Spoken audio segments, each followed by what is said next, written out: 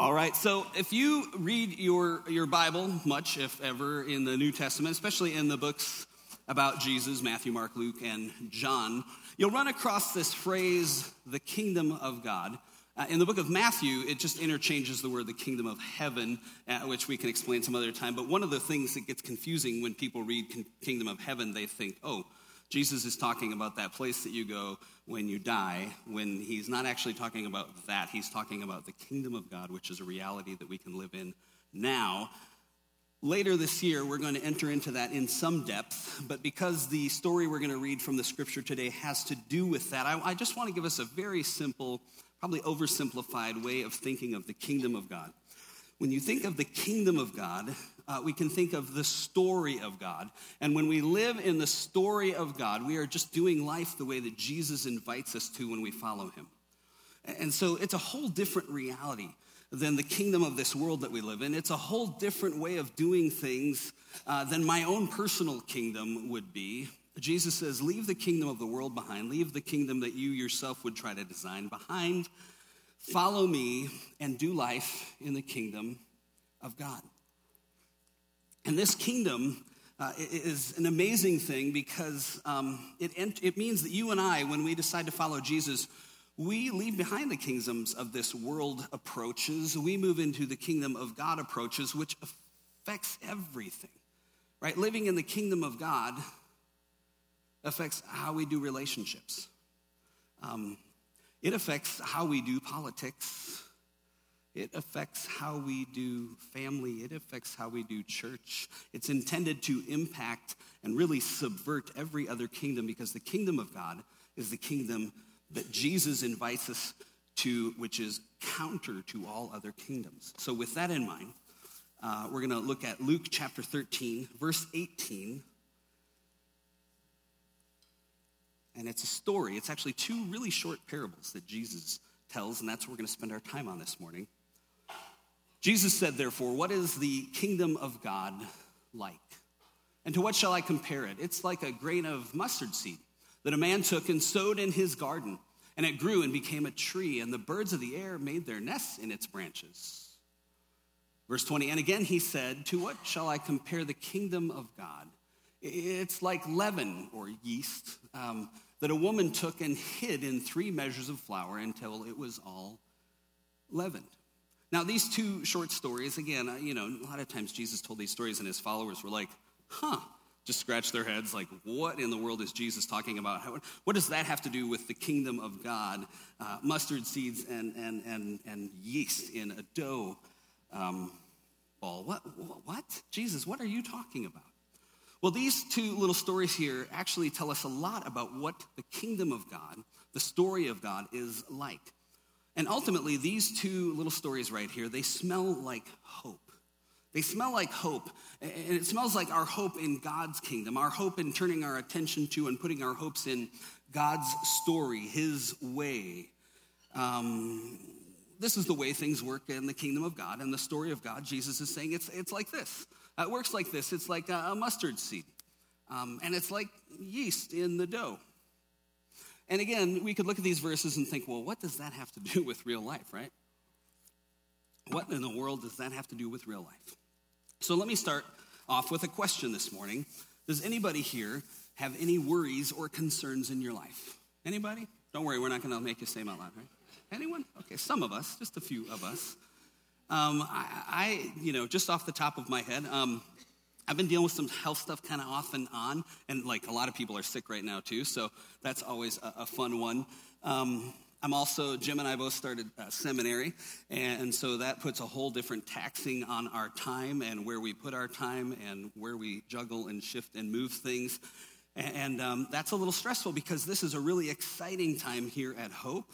It's a crucial time here at Hope, and so sometimes I know we both feel some pressure to figure out how to balance and do it all.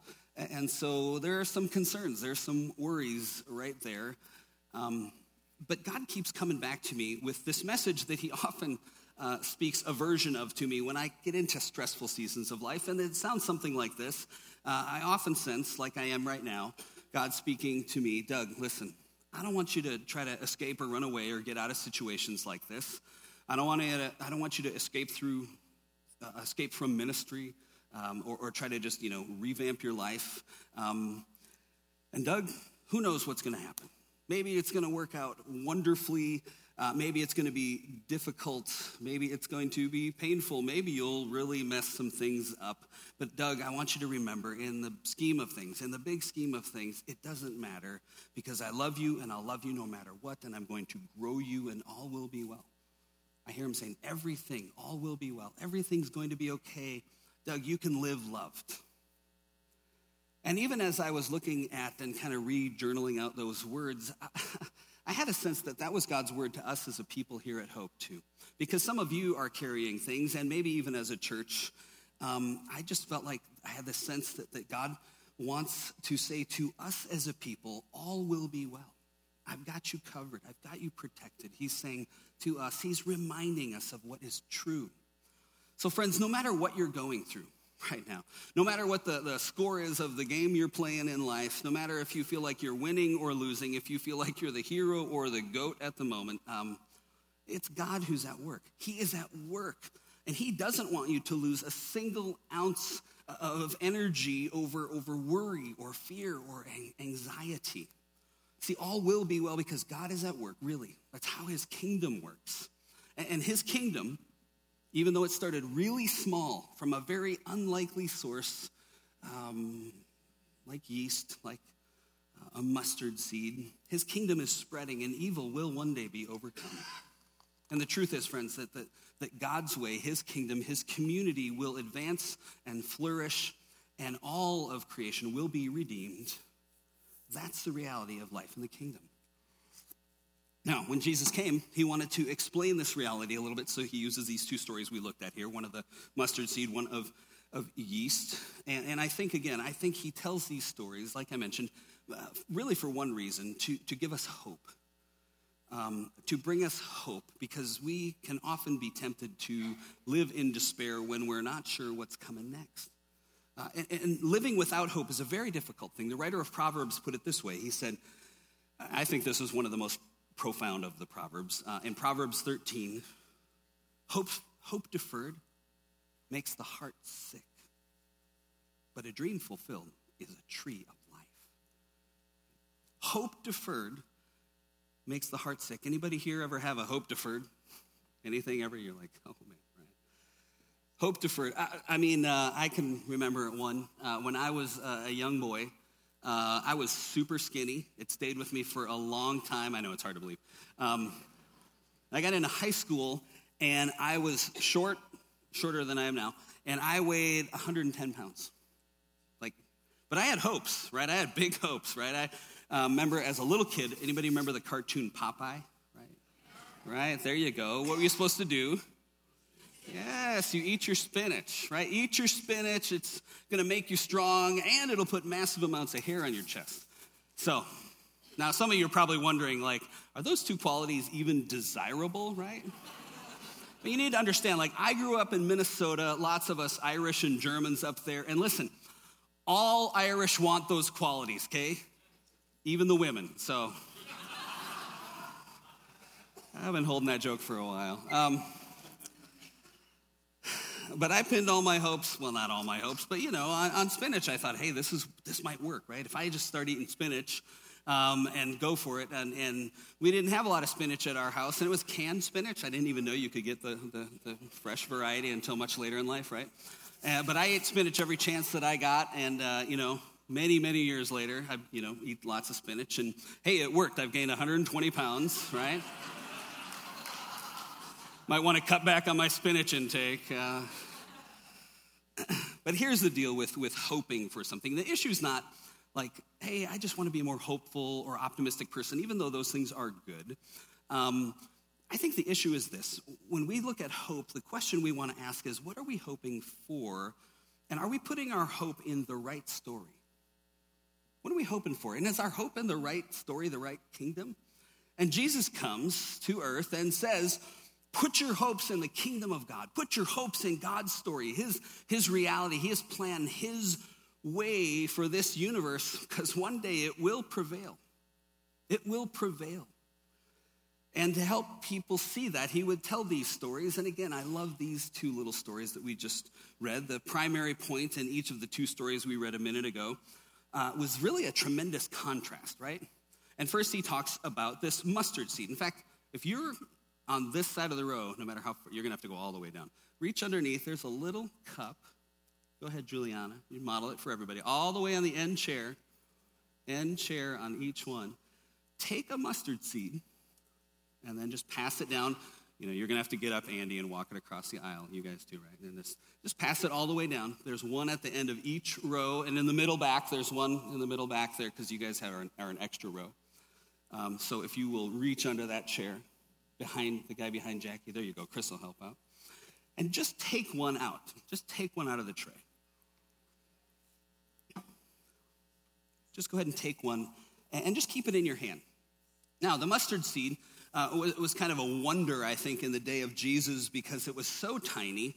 One place that I read said that a mustard seed is often only 39 1,000ths of an inch across, right?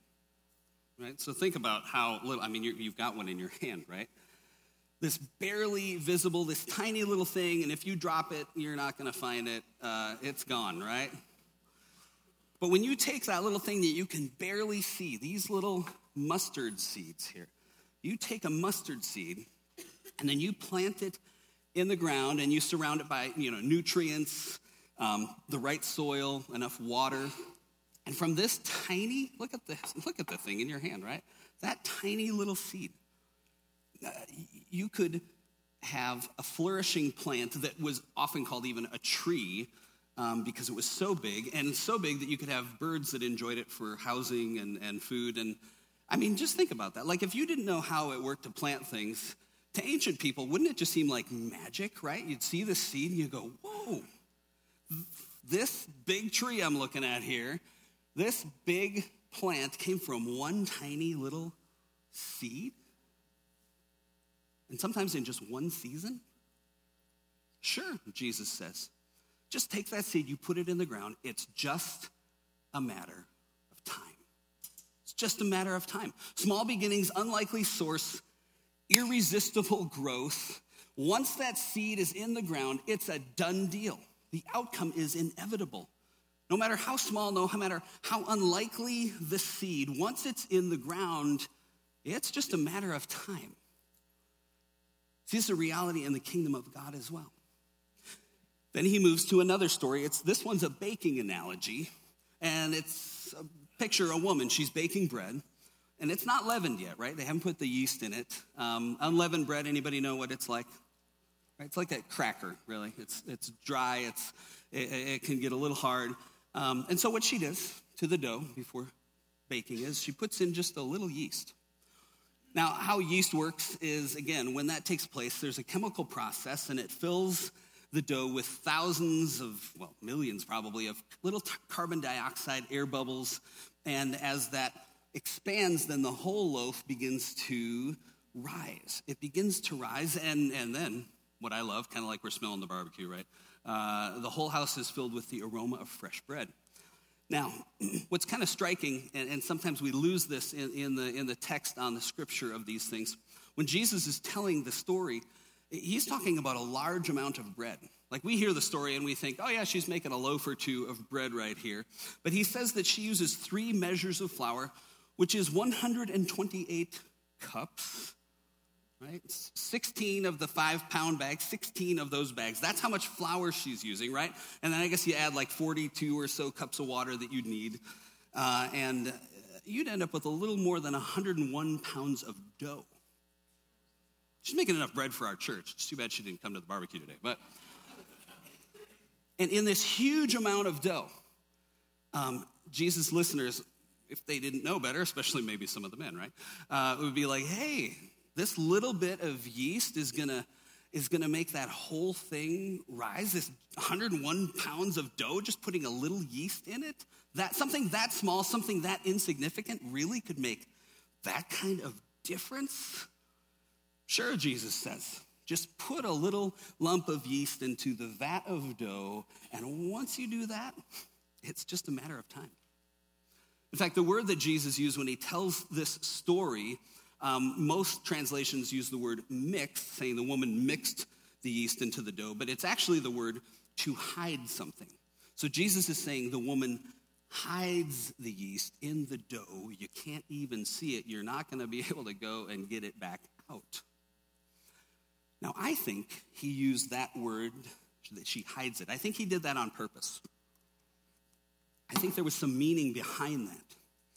I think that Jesus is saying the way that the kingdom works is not always immediately recognizable to everybody. There's something hidden about the kingdom of God. It doesn't come in the way that you'd expect it to. No, it's small beginnings, unlikely source, but irresistible growth. So no matter how small or big the lump of yeast is, no matter how huge the amount of dough is, once that leaven is in the dough, the game's over, the outcome's inevitable. It's just a matter of time. Now, think about the people that Jesus is telling this story to, because they suffer from disappointment just like you and I, but especially I think they suffer from some political and spiritual disappointment. You just think about the people that Jesus is telling this story to. The people of God, the Jews, they had been hoping that God would act for centuries. In fact, you read the whole Old Testament, and it really is, the Old Testament's a story of hope, because the people know when things aren't good that that's not the way that it's supposed to be, right? I mean, just read through the stories of the Old Testament, and no matter how dark or desperate it got, people would always have an opportunity from God to find a place to hold on to hope. But eventually in the Old Testament story, the people of Israel lost it all. All their power was gone, all their dignity was gone. They felt forsaken. They were conquered by cruel and vicious nations. They were devastated. But a word of hope came through a discouraged preacher named Jeremiah, to whom no one would listen. But God sends this message to his hopeless people. He says this, "For surely I know the plans that I have for you, says the Lord. Plans to prosper you, not to harm you. Plans to give you a future with hope." And so they hang on. This is still the Old Testament. They're hanging on, right? They wait hundreds of years more after this Jeremiah prophecy for the story to finally turn around. Like, they were hoping for a big kingdom. They hoped for a powerful king. They hoped for mighty armies. They hoped for the destruction of their enemies, the overthrow of Rome. That's what they were hoping and waiting for when they were waiting for a Messiah. They wanted to be a superpower again. And in Mark 1, we read that Jesus comes and he says these words that they have been waiting and waiting for all the way back to the fall in the Garden of Eden. Jesus comes and says what's on the screen here. It says, "The kingdom of God is near." It's within your reach. The redemption of human society and of creation to live in the kingdom of God is now available to ordinary men and women. Folks, what you've been waiting for all these centuries, it's arrived. This is it, people. And so, I mean, look at the stories in the gospel. People get excited, especially in the beginning of Jesus' ministry. They get really excited. Some of them, leave everything behind to follow Jesus. Many of them forsake it all because they want to watch closely. They want to be there. They want to see what's going to happen next, because if the kingdom of God has truly come to earth, their hopes are way up. But in those 3 years, with their hopes way up, hoping in something, what they see is this nomadic, traveling rabbi, definitely a ragtag, group of disciples. They see some teaching, some pretty cool healing that goes on. But that's about it. That's about it. Jesus doesn't claim the crown. He doesn't build a great organization. He never calls an army. He never marches on Rome. He never even meets the emperor. Jesus is subversive and he challenges all other kingdoms, but he never politically takes over. And Jesus knows, right? People are watching. They're watching him. They're wondering. They have this expectation, what they're hoping in. And he knows they're thinking, what? What? Jesus, this is it? Like, we had such high hopes. We were going to triumph over our enemies. We were going to see the name of God vindicated. We were going to see the evildoers crushed. But Jesus, this is it? This is the kingdom of God? And even John the Baptist was confused. If you look at Matthew chapter 11, John the Baptist, Jesus' cousin who baptized him, saw the Spirit. He knew who Jesus was, but he's confused. In Matthew 11, verse 3, John was in prison. When he heard what the Messiah was doing, he sent word to his disciples to ask Jesus a question. Hey, Jesus, are you the one that's to come, or should we wait for somebody else? Right? It's like John the Baptist is saying, this is it? Like, this is it? And so Jesus says the same thing to him that he says to you and to me. Essentially, Jesus is saying, don't be confused. Don't be misled. Don't be discouraged, not for a moment, because the kingdom of God has invaded this earth. And right now, it looks about the size of a mustard seed. A little mustard seed. But the story of God, the kingdom of God, is here in Jesus. And you can follow Jesus into a new way of living that will revolutionize your life and your story. Even though it looks really small right now. See, the kingdom of God did come to earth. And imagine when Jesus was born, the kingdom came as a helpless infant laid in a crude little manger located in the stable of a humble inn in a hick town called Bethlehem, in an obscure outpost of the Roman Empire that Caesar probably didn't even know that he controlled. Looks pretty insignificant, Jesus might say. But folks, once the seed is in the ground, it's just a matter of time. It's just a matter of time. See, once the yeast is in the dough, the bread can't help but rise. You can't stop it, so don't get discouraged now. Whatever you do, don't quit now. Don't give in to fear, because the seed's in the ground, the yeast is in the dough, and evil will be overthrown, and the curse will be overcome, and guilt and sin and death will be destroyed. God's community will flourish. Get your hopes up, Jesus says.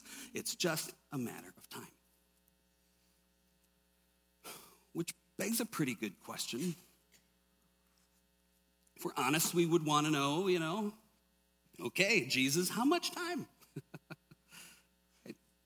And the answer is, I don't know. See, that's the hard part, right, isn't it? It's not bread yet. We're still in the hoping phrase.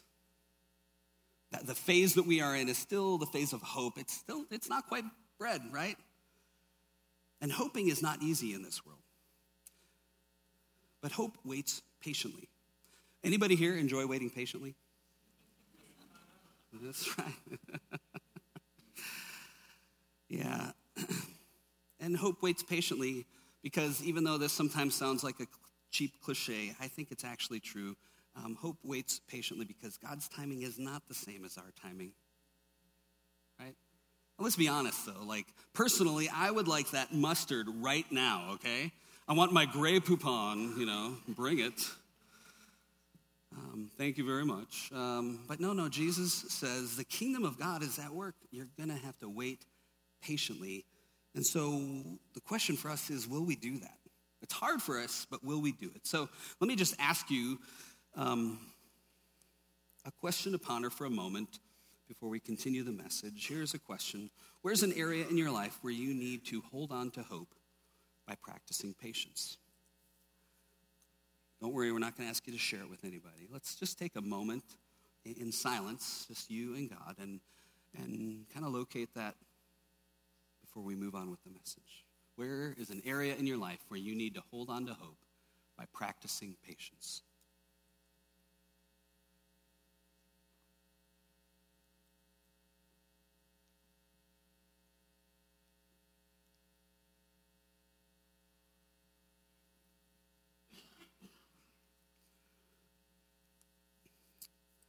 It occurs to me that some of us have maybe the place we need to hold on to hope. Some of us may have been wrestling with sin in a particular area of our life for years. And maybe we pray and we seek help and then we slip again. And maybe you're tempted to quit because you didn't, become perfect overnight. You're tempted to give in to despair or self-pity, or just go, fine, I'm going to give in and just not even try anymore. But will you say now? Will we say now? I'm in a battle with sin, one slope at a time, one step at a time, and I will hope patiently. Maybe some of us are dissatisfied with our work. Maybe we've been praying about it too, like I can't stand my job, and we're praying about it, and we've been thinking, oh my gosh, nothing's happening, even though I've been praying for this for like 2 days already, and when's something gonna happen, God? Maybe we're ready to quit praying about that or some other stuff in our life, but will we pray with patience? Like sometimes God calls us to pray for a long time for some of this, and we don't always know why. John Ortberg says this, as a general rule, the process of developing character, which is what God is up to in our lives, this process of developing character, it takes time because God will treat us as human beings. He will allow us to participate and be involved in the growth process, which means it's going to take time. It's not going to happen overnight. Then he says this, enabling us to endure, which is what God is into, takes time. So will we wait patiently? Will we trust that in God's kingdom, in his story, ultimately all will be set right because the future's not in your hands and it's not in my hands. It's God's project and he fully intends to see it through. So will we be patient because hope means waiting patiently? Another thought I had about this hope piece here is hope also means, living in hope means refusing to give in to fear. Like hope doesn't just give in to fear and quit. And we live most of our lives between hope and fear, don't we? Like sometimes I go from one to the other so quickly, yeah? But the truth is, all of human life is lived between hope and fear. We live between hope and fear. Like if things go really well, there's this promising job opportunity or a possible relationship, I'm filled with hope. But then if things go badly, there's possibility of bad news about a health or money or a relationship, and I am seized with fear. Real estate market's up, I'm filled with hope. If it drops, I'm filled with fear. Like we go back and forth, don't we? But friends, in the Bible, hope wins. Hope always wins. In Scripture, what enables the characters in Scripture, in the story of God, to endure and to overcome fear is not false bravado. It's not courage. It's not the belief in their own willpower, their own striving, their own persistence. No, what enables them to endure is hope. Hebrews 6, verse 19 says, we have this hope. This is the hope in Christ and the kingdom of God, right? We have this hope, which is a sure and steadfast anchor of the soul.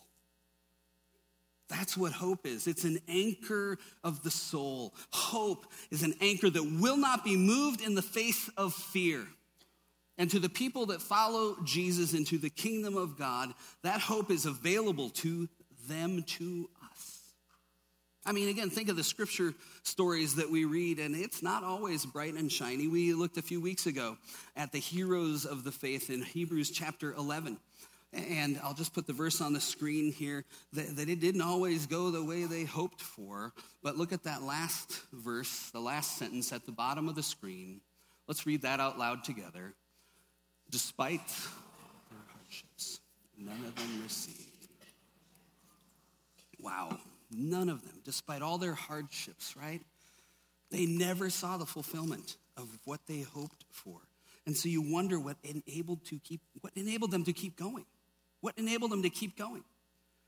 And I believe it was because they were convinced that the seed was in the ground, that the yeast was already in the dough, and maybe they won't see the fulfillment of their hopes today. Maybe they won't see the fulfillment of their hopes tomorrow.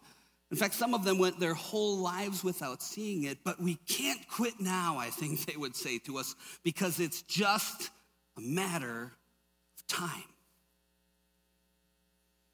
See, in God's kingdom, his story, living his way, hope is possible when we cling to Jesus. When we cling to Jesus, we trust that he's at work. We trust he's making a way. Romans 8 says that God makes all things work together for the good of those who love him. And so if it's not good yet, he's still working it out. Now, does that sound too good to be true? Well, according to Jesus, we can cling to God and trust that God is at work because it's just a matter of time. Right? Small beginnings, unlikely source, irresistible growth. Once that seed is in the ground, the contest is over. Once the yeast is in the dough, you can't stop it. The outcome becomes inevitable.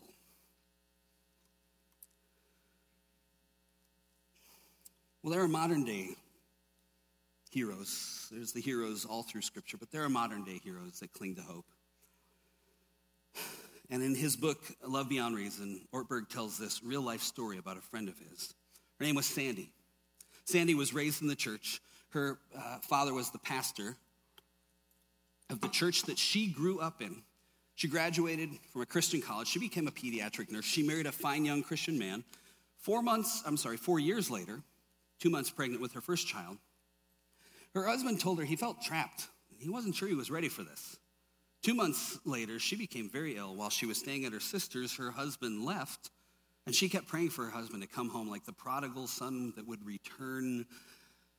But then pretty soon she found out that her husband had been unfaithful and not only that, contracted a sexually transmitted disease and passed that on to her. And when the baby was born, her father's one gift to her was this disease that she passed on, so that at the moment of delivery, when this baby is supposed to be, screaming and crying, this baby instead was silent. When a baby is supposed to be pink and wiggling all around, this baby was blue, and limbs just hung limp. And that baby was named Rachel. She was born with only a brainstem and no brain to carry on the most basic functions of life. The doctors told Sandy that Rachel would only live days, maybe weeks. But weeks became months and months became years, and Sandy's whole life consisted of working 12 hours a day in her shift while her friend or a sister watched Rachel, then coming home and caring for her child. And you'll wonder, for someone like that, what kind of hopes could she cling to? She didn't have the kind of hopes that most of us parents have. She didn't have the hope that one day she would video Rachel toddling off to her first day of school. There'd be no report cards, no homemade Valentines, no baking cookies together, no taking her for her driver's license test, no walking her down the aisle. Sandy didn't have even the smallest hope of ever seeing her daughter take her first step, or for her daughter's chubby little fingers to wrap around her hand, or to hear her daughter laugh, or hear the phrase, "I love you," or even the syllables, "Mommy." Sandy said that she could never even tell if Rachel knew who her mother was. And the only time Rachel seemed to respond to anything at all was during her baths. Sandy would wash her and rub her back, and when she would do that, Rachel would give a low cooing sound, kind of sounding like she was sort of contented. One day, Sandy decided she was going to take a vacation. It would be her first one in 3 years. These 3 years that Rachel had been alive, and while she was on vacation, she'd call home every day, talk to her sister, check in. And one day, her sister held the phone up to Rachel's ear while Sandy talked on the phone. And then the sister grabbed the phone back and said, when Rachel heard Sandy's voice, she started to coo, to do that low cooing sound, which was her only indication that maybe her daughter knew who her mother was. When Sandy landed at the airport at the end of her vacation, her brother-in-law met her with the words Sandy somehow knew that he would say, which was that Rachel had died while she was gone. Rachel's father never came to the funeral, never asked about his daughter, never said, "I'm sorry." It took 6 years before Sandy could even bring herself to read the journals that she had kept during Rachel's life, and most of the pages just asked why. But if you were to ask Sandy what sustained her through this, she would not say it was optimism about medical progress or the way things might turn out physically. It wasn't what the doctors might be able to do. That's not what sustained her. What sustained her was Christian hope. And so what is Christian hope? What is kingdom hope? Kingdom hope, my friends. Kingdom hope says that flawed DNA will not be allowed to have the last word.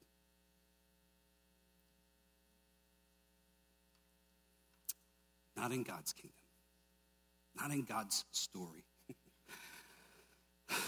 Kingdom hope says that one day Rachel and Sandy will be seated at a table where they will know each other and be fully known.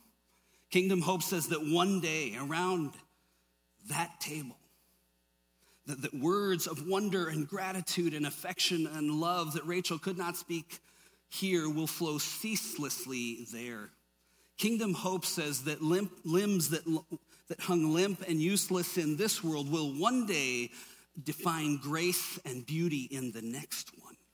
Kingdom hope says that where the mind was cheated her here, one day that mind will flourish in endless creativity and sparkling intelligence. Kingdom hope says that the one who does reconstructive surgery on his children is not finished yet. And friends, the day will come when a short-lived, little-noticed, obscure, damaged child in this world, in this kingdom, will dazzle through the ages with a glory that we cannot comprehend. Kingdom hope says it's just a matter of time. Because, friends, kingdom hope never, ever gives up. Worship team, will you come?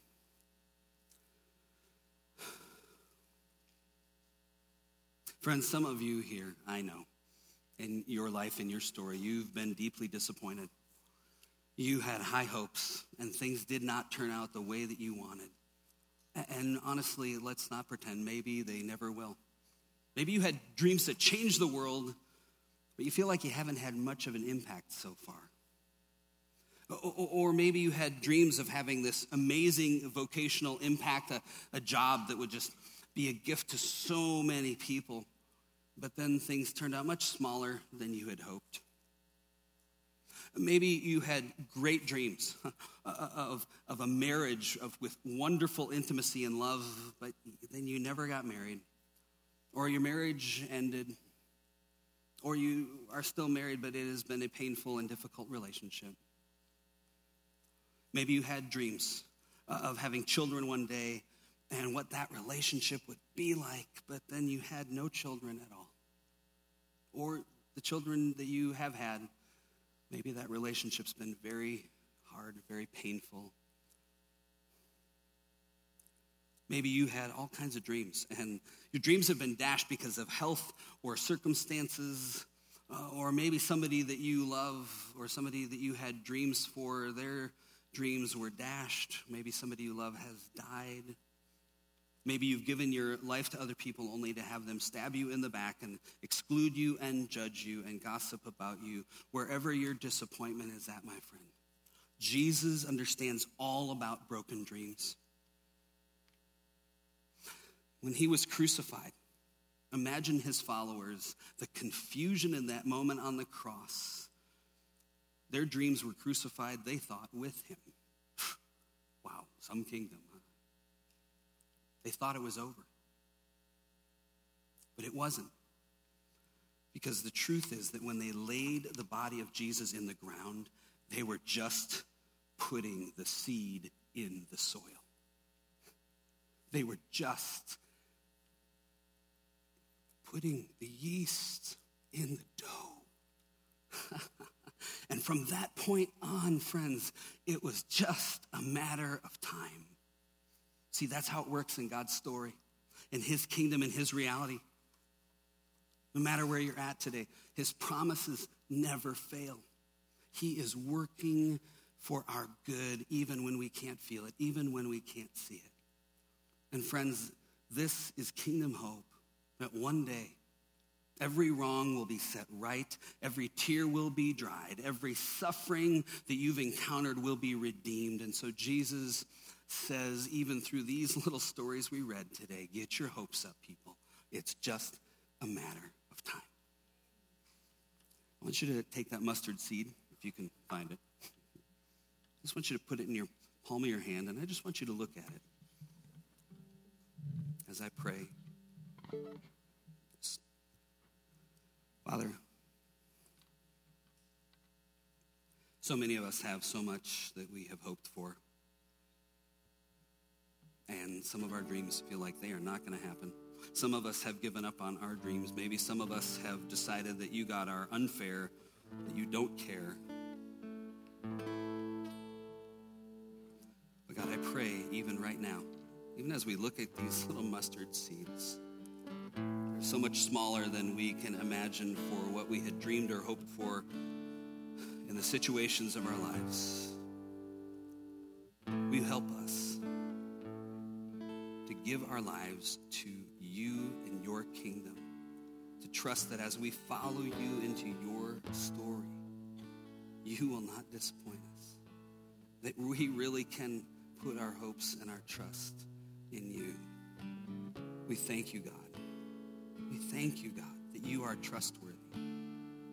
And because you are at work, it's just a matter